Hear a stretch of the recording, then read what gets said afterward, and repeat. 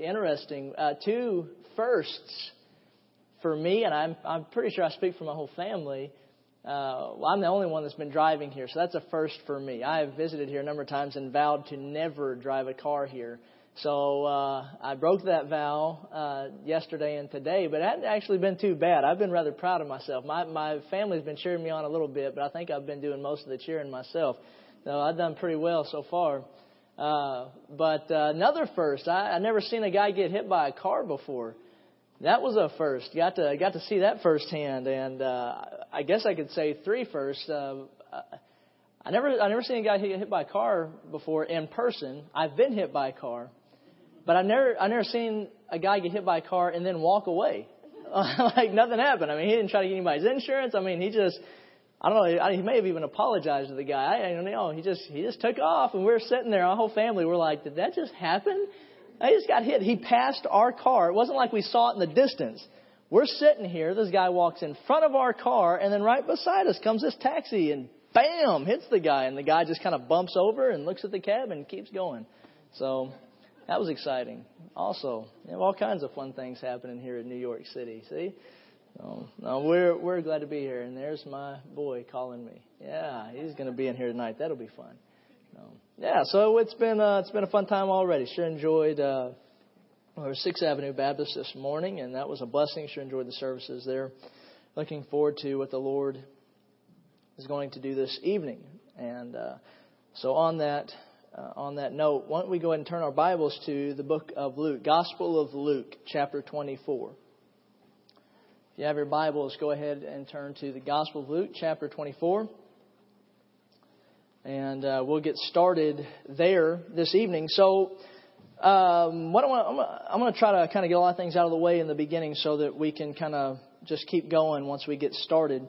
But here in the last chapter of the Gospel of Luke, we're about to read just a few verses. We'll be starting actually in verse 45.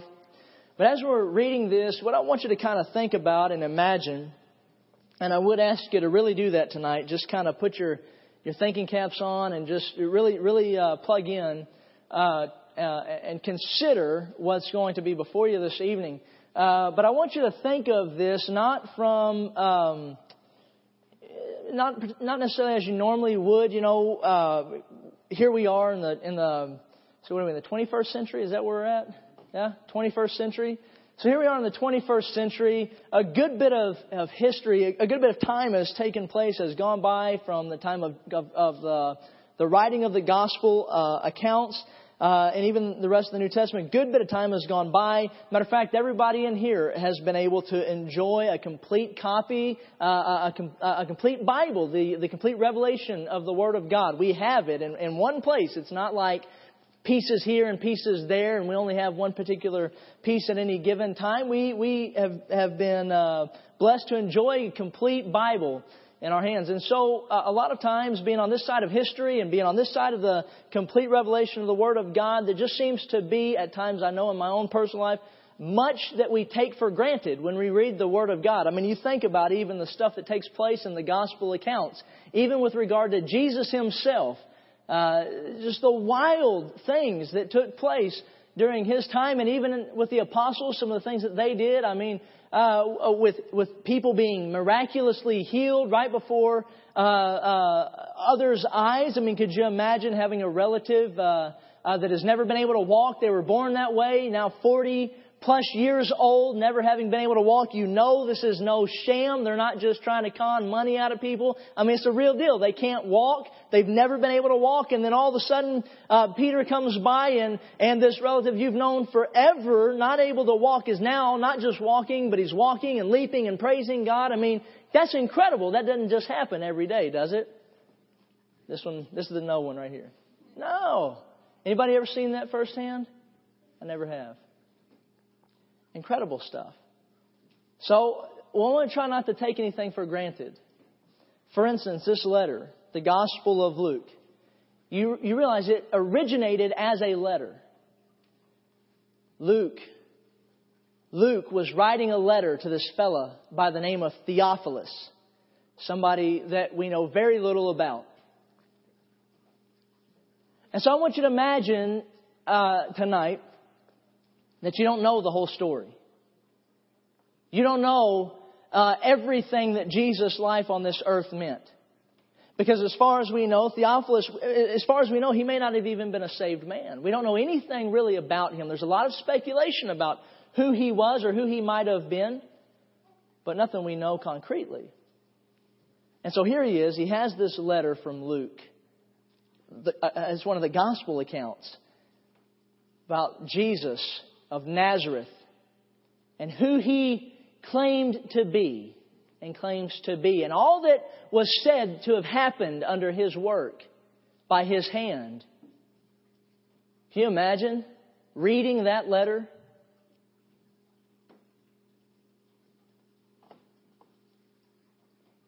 The stuff that took place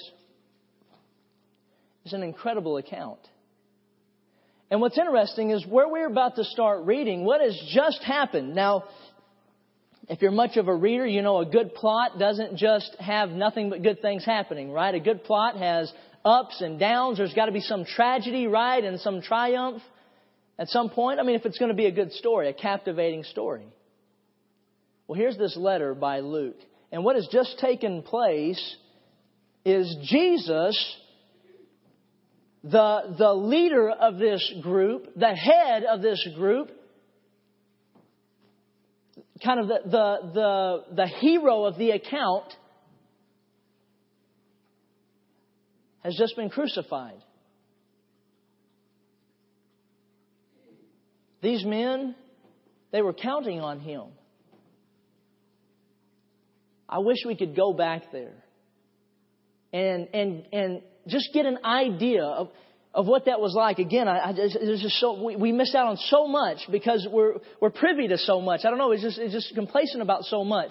But everything that their faith was built on, seemingly there for a moment, anyways, had been taken from them. And so here they are, confused, frightened, in despair. And Theophilus is reading all about it. This tragedy of the account. And so he gets to this place. Here what has taken place is you have two of them walking there on the road to Emmaus. They find out that Jesus is not in the tomb any longer. And so here comes Jesus. He appears unto them. They don't know who he is. And they begin to relay to him all that has just taken place because he's asking them what's going on. And they're like, where have you been? Have you not heard all that has happened? And so all this goes on. He follows along with them and then begins to explain Christ through the Scriptures to them. All this takes place. He ends up appearing before the group there. And this is where we'll pick up. Verse number 45. It says, Then opened he their understanding that they might understand the Scriptures, and said unto them, Thus it is written, and thus it behooved Christ to suffer and to rise from the dead the third day, and that repentance and remission of sins should be preached, and his name among all nations, beginning at Jerusalem. And ye are witnesses of these things. And behold, I send the promise of my Father upon you, but tarry ye in the city of Jerusalem until ye be endued with power from on high. And he led them out as far as to Bethany, and lifted up his hands and blessed them. And it came to pass, while he blessed them, he was parted from them and carried up into heaven. And they worshipped him and returned to Jerusalem with great joy. And we're continually in the temple praising and blessing God. Can you just imagine everything in their world had just been turned upside down. And then in a moment, here he is standing right before them. What do you know? He's not still dead. What do you know? He's not in the grave any longer. And so what has happened here at the very end of this account, if you're reading it for the first time and you're reading it with fresh eyes like Theophilus would have been reading it, it's just an incredibly exciting time where Jesus, the one again who seemed to be the hero of the account, it seemed like all was lost, and now in a split second, here he is, no longer dead and defeated. Matter of fact, it turns out he was not defeated at all. Here he is alive and well, and we have an incredibly triumphant ending to an account here. Don't we? Jesus, it was a victorious ending. He wasn't defeated by death. He defeated death. He wasn't defeated by sin. He overcame sin and took care of it for us on the cross. It's a very good ending, isn't it? And it is an ending. Doesn't it just have that tone about it? I mean, all the loose ends are kind of tied up there very nicely. And so we have the end of this letter. I don't know how Theophilus would have responded to this. I don't know how it would have affected him. Again, you think about some of the incredible things that he's just read about. I mean, even the ascension itself is a very wild, wild thing when you think about it. You imagine somebody walks up to you and you ask them about, I don't know, their dad or whatever. You know, maybe they just got through talking to their dad or whatever. And you ask, well, how's he doing? Well, craziest thing just happened. We were talking. He said his goodbyes. And he floated away into the sky. Huh? What are you going to think when somebody tells you that? I mean, I imagine that you're probably not going to be like, oh, cool. Yeah. Happens all the time. Yeah, my aunt did the same thing last week. Probably not, huh? Incredible. That's one of the last things Theophilus read about. So I don't know how, I don't know. I like to imagine what that might have sounded like to him. By the way, it's the end. The end. No reason to believe that there's anything else. Luke's letter was wrapped up nicely. So Theophilus reads it, goes on about his business, obviously keeps the letter because we have a copy of it even today. So he must have put it on a shelf or something. I don't know. But he has the letter. Well, now we get to our text for the evening. Turn to the book of Acts, if you would, chapter 1. What we're going to be dealing with very quickly here is 2 books of the Bible.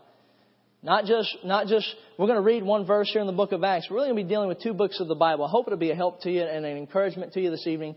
2 books of the Bible, because, see, these 2 books, the Gospel of Luke and the book of Acts here, they are, what they do is they form a series of letters. It's like a 2-part series. Both of them written by Luke, both of them addressed to this fellow by the name of Theophilus. Okay?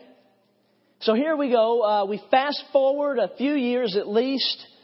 And Theophilus, I don't know what they did back then, if they went out and checked the mail or however that worked, but he gets another letter. And it's from Luke. I don't know, maybe he would have said something like this. You know, it's been a while since I've heard from Luke. Maybe he was a little excited. We don't know, again, much about the relationship there. I wonder if he may have recalled the other letter that he had received and read. Maybe he hadn't read it for a while. But here's the new letter. This new letter that Luke writes to him. And here's how it begins. Look at verse 1. The former treatise have I made, O Theophilus, of all that Jesus, what's the word there? Began. The former treatise have I made, O Theophilus, of all that Jesus began, both to do and teach. Let's pray. We'll get into the message. Father, I want to thank you so much for the opportunity to be here this evening. And I do pray that your will would be done. That your will would be accomplished. I pray that hearts would be tuned in and ready to hear from you. And I pray, God, that all of us would honor you with our participation this evening. Again, that your Spirit would have liberty. We just trust that your word would go forth and be effective. In your name we pray. Amen. So here he is, the former treatise. So he begins to read this letter, and this is how it begins. The former treatise have I made, O Theophilus, of all that Jesus began. Now, wait a minute. I remember how the last letter ended. The last letter ended, Luke, with Jesus ascending into heaven. He's no longer on this earth. Now, what Luke has just written to Theophilus, that doesn't sound like Jesus' work is done at all, does it? When you use a word like began, you're not talking about something that is done, are you? No, I'll help you. I'll help you out here. Think about this. Anybody in here a dentist? Nobody? I got to count. I've been in churches all over America. I've asked that question I don't know how many times. You're a dentist? Oh, yeah. Never met one in a church anywhere. I think that's where we need to start starting churches, is in dentist offices or something along those lines, or maybe locate one near there, because I've not met one dentist, a dental hygienist, and they gave me a hard time after I did what I'm about to do. But there are none of those here either, I hope. So Maybe I won't offend anybody too much. You ever been? Anybody like the dentist? Yeah? Yeah, just wait. You'll change your mind about that. Yeah. It's no fun. I don't care why you're there, what they're doing. It's just no fun. From the second I walk in, I get so nervous because of the smell of drilled teeth. It scares me. I'm so uncomfortable when I even think about a dentist. I don't like it. So let's pretend that you went to the dentist's office and they did all this wonderful work. Gave you a beautiful smile, worth all the pain and discomfort, I'm sure. You make it out of there. You survive. Glad for that. A few days later, you get a phone call. It's your dentist. Says, yeah, Mr. Lusk, this is your dentist. I just wanted to discuss with you all the work that we began last week. What did he just tell you? Huh? With one word, do you know what he just said?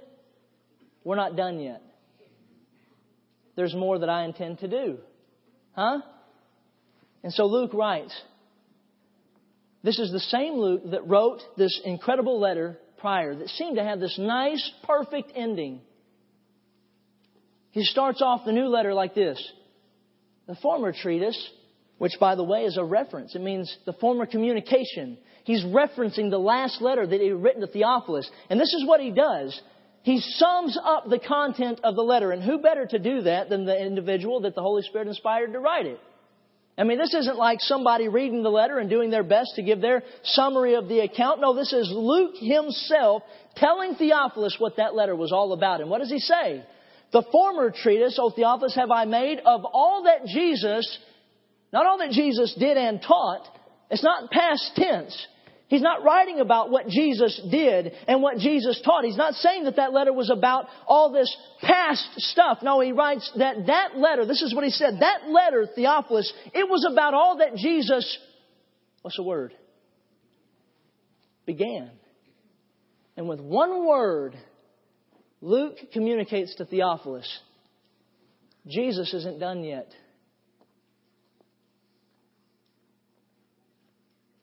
That was only the beginning.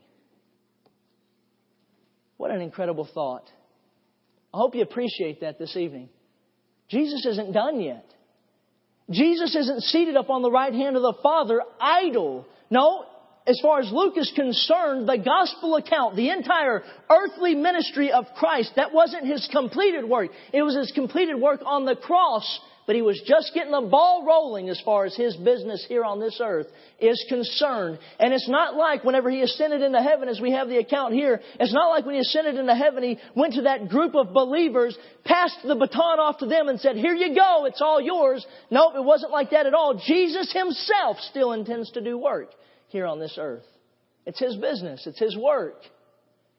And so with one word, Luke communicates to Theophilus apparently that Jesus began a work that it seems like he intends to continue.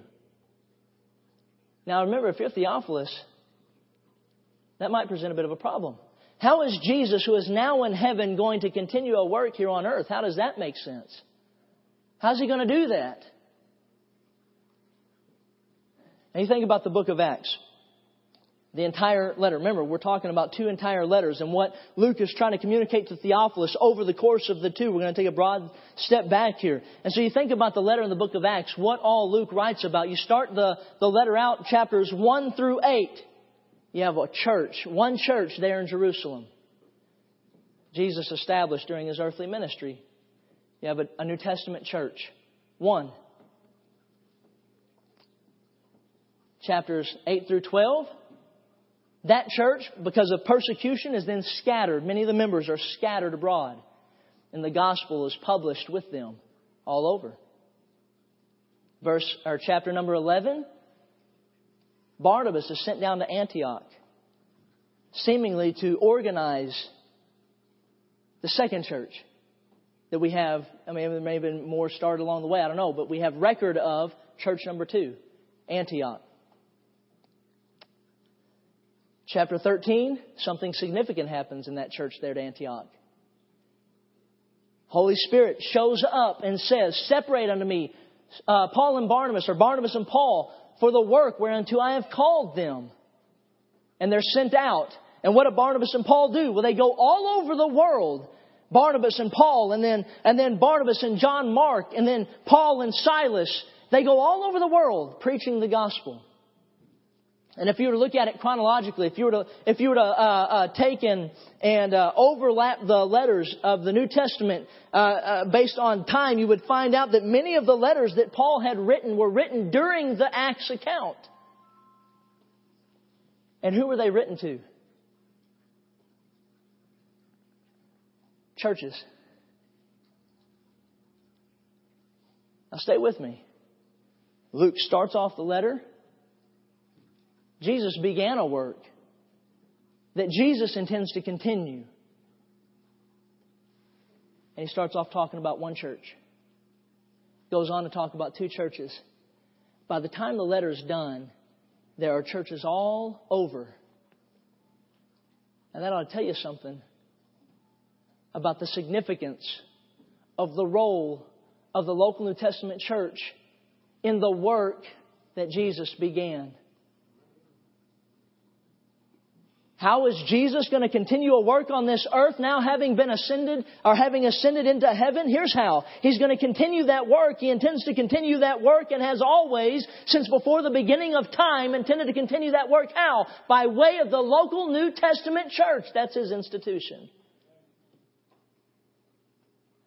Now, you think about that. What's the purpose of a local New Testament church? What's it supposed to be all about? The local New Testament church is supposed to be the vehicle through which Jesus can continue the work He began. That's it. This is inspiring, isn't it? I can tell y'all are like, yeah.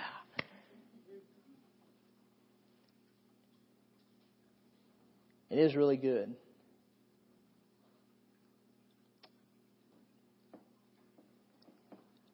The disciples didn't have to sit around and figure out what to do. It had been made clear.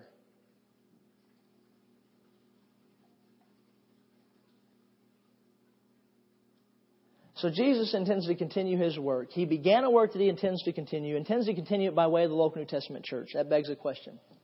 What's the work that Jesus began? If Jesus began a work, what is the work that Jesus began? What is it that He began to do and began to teach? Well, it starts right here. It is finished. It is finished. The King of Kings and the Lord of Lords, the Creator Himself, came to earth. And what did He endure? What did He subdue Himself to? What did He subject Himself to? Well, He subjected Himself to the mockery of His creation, to the humiliation of being put on a cross. This is not just some man. This is the Creator. This is the Almighty. This is the King of Kings. This is the Lord of Lords. This is the Most High. This is the most majestic. This is God.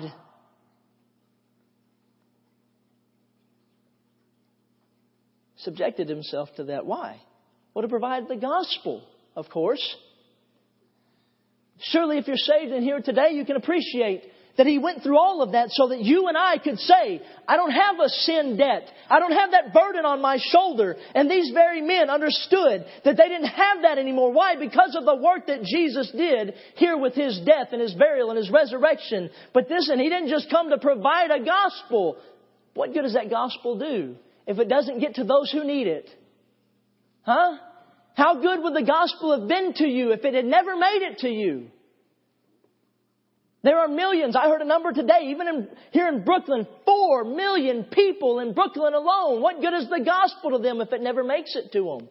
So you understand, it wasn't just about finishing that work. It wasn't just about providing a gospel. That gospel needs to be broadcast and it needs to be published to the entire world. And so Jesus comes down and yes, He provides a gospel, but He also provides us with this institution, this organism called the local New Testament church. And what is its purpose? Not only did it behoove Christ to suffer in Luke, but it's also necessary that what? Repentance and remission of sins should be preached, is what He says. Published. You are witnesses of these things, is what He says. The other gospel accounts, even the book of Acts would say something along these lines. Go ye all the world and preach the gospel. You ever think about what Jesus told His disciples when He very first recruited them? Come, follow me, and I will make you what? Very first thing. What's the last thing He said to them? Go into all the world. You know what we call that? We call it the Great Commission. You know how appropriate that is? You know that term is used in the Navy. Oh, it's awesome. The Navy, whenever it builds a ship, what it'll do is it'll assemble the ship, it'll assemble the crew, find captain, officers, get all that together, get them all there. What they'll do is then they'll name it, they'll christen it, they'll launch it. They'll do all that stuff. The very last thing that happens with this new ship, this new vessel, is the commissioning. Now, used to, this is what it consisted of. The captain would assemble the crew on the deck. He would receive his orders. Then he would relay those orders to the crew. They would make their first entry in the log, and then they would set sail. The ship has just been commissioned. It's exciting, isn't it? You're like, oh, that doesn't seem like that great of a deal, really. It's kind of anticlimactic there. Something incredible was just communicated. You know what that captain understands? This doesn't belong to him. Get that? He received his orders from somebody else. The Navy is communicating clearly. This doesn't belong to you. You know what the crew understands? This isn't yours to do with what you want. They're not out there able to go here and there. What's been communicated is this belongs to somebody else. You're a steward of this thing. It's not yours. You're part of it indeed. But it's not yours to do whatever you want to with. There is a clear purpose already established for this thing. Absolutely. And we call this time right here where Jesus ascends and He gathers His people together, this first church together. And He does what we call the Great Commission. And you know what He's telling them? I don't need you to figure this thing out. I'm not passing the baton. I'm not letting loose of the reins. I'm not trying to leave it up to your ingenuity or creativity. I had a purpose in mind before the thing was ever established. So I don't need you to figure it out. I just need you to get on board with the purpose or the intention I had. That's it. The Great Commission, the greatest commission, their purpose is made clear. Get the gospel to the entire world. That's it. So He began a work. Jesus began a work during His earthly ministry that He intends to continue by way of the local New Testament church.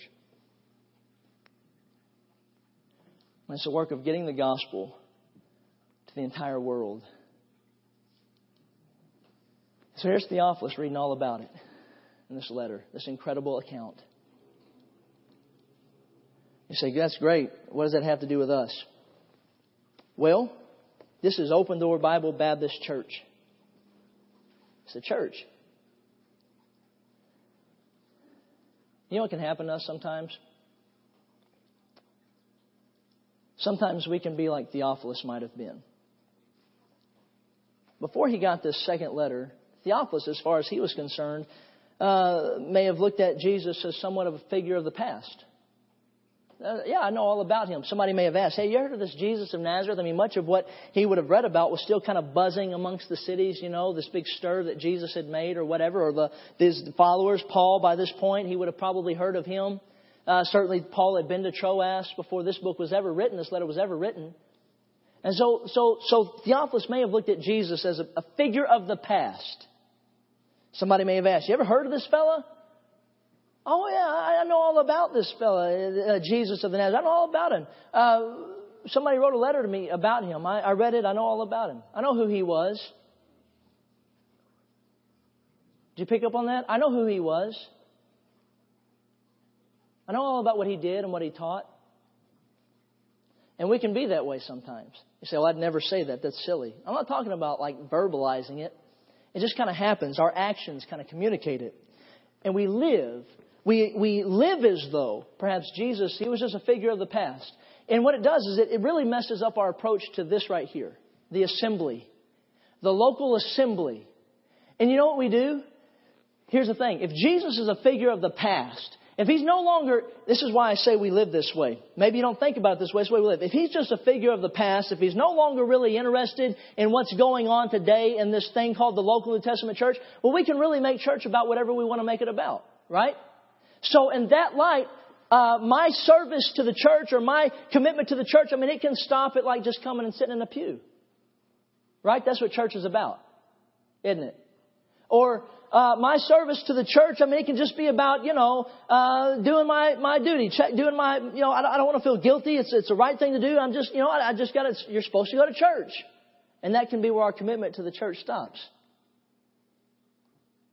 Or it can be about relationships. You understand what I'm saying? Church can just become, if Jesus is not around anymore, if it's not about Him, then it can just become about anything. And we can be satisfied with just anything with regard to the local New Testament church. But that's not the way it's supposed to be. The purpose that Jesus had for the local New Testament church back then when He established the thing is the same purpose that He has for the local New Testament church today. Jesus is not a figure of the past, my friend. He's alive and well. And He's still very much interested in what takes place in the local New Testament church. And just as He was interested in the local New Testament church of Theophilus' day being about publishing and broadcasting the gospel to the entire world, He is still very much interested today in the local New Testament church being about broadcasting the gospel that He went through so much to provide to the entire world. He's got a purpose for this thing. Huh?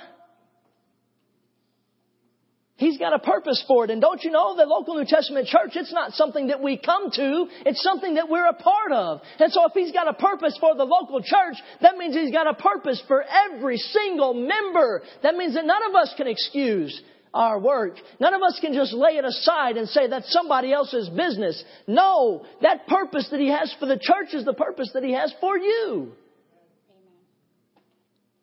We have a reason to be here. Isn't that good? Isn't that exciting? Isn't that encouraging? I'm not just floating around in this world.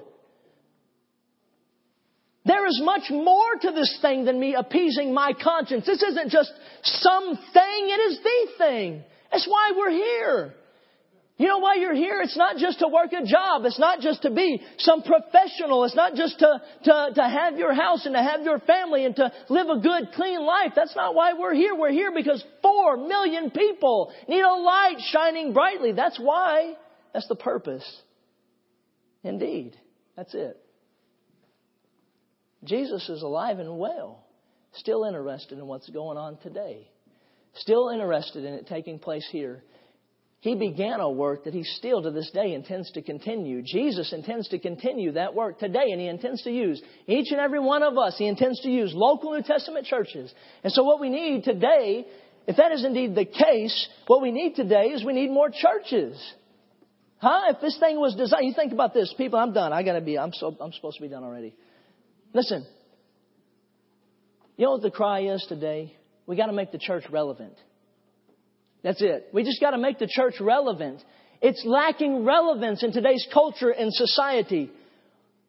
You know what that shows? That shows a lack of understanding regarding the local New Testament church. Because if I understand the purpose of the church properly, and it is indeed to broadcast the gospel, publish the gospel to the entire world, if that's the purpose of the local New Testament church, then it has never been more relevant than it is today. Why? Because there have never been more lost people on this earth. And that would actually mean then that every day the church does not lose relevance. It only becomes more and more relevant. Why? Because the need becomes greater and greater. And in this northeast corridor, you want to see this country change? You want to see something take place here great? Then what we need is a revival of churches. We need churches that aren't just doing church for church's sake. We need churches that understand it's not all about what's going on in here. It's not all about me, that the work isn't here, that this thing isn't an end, it is a means to an end. The work begins when we leave the doors. That's what we need. You want to see this country change? That's how. Churches in this area of our country being revived, refreshed and renewed in their purpose. Going out and doing the work of a church. More churches planted up here can make a difference in this country. So anyways, that's it. Isn't that exciting? We have a reason. It's not just because your pastor's a great preacher. There's a greater reason to come on a Sunday night than just to hear a great man preach. There's more to it. It's not just about, hey, you know what? It's not just about doing the right thing, just the way I was raised. I know it's just right. It's not just about doing a good thing. It's not just about being in your place. There's a greater purpose out there, and this is a part of it. We come here to get prepared for out there. That's it. That's exciting. That makes church take on a whole new light. Huh? To know that Jesus is indeed at work today. He's got a purpose today, as He always has had. Jesus began a work during His earthly ministry. He came to seek and to save that which was lost. When He ascended into heaven, He left behind two things: lost people and a New Testament church. The work of providing the gospel was done. But the work of reaching the world with the gospel of Jesus' provision had just begun. And the local New Testament church is the institution created by Christ to carry out that work. So the world needs more churches doing the work of a church, because the world needs a gospel. Father, I want to thank You for the opportunity to be here. I thank You for these folks and their patience and their attentiveness. There's no work too great for You.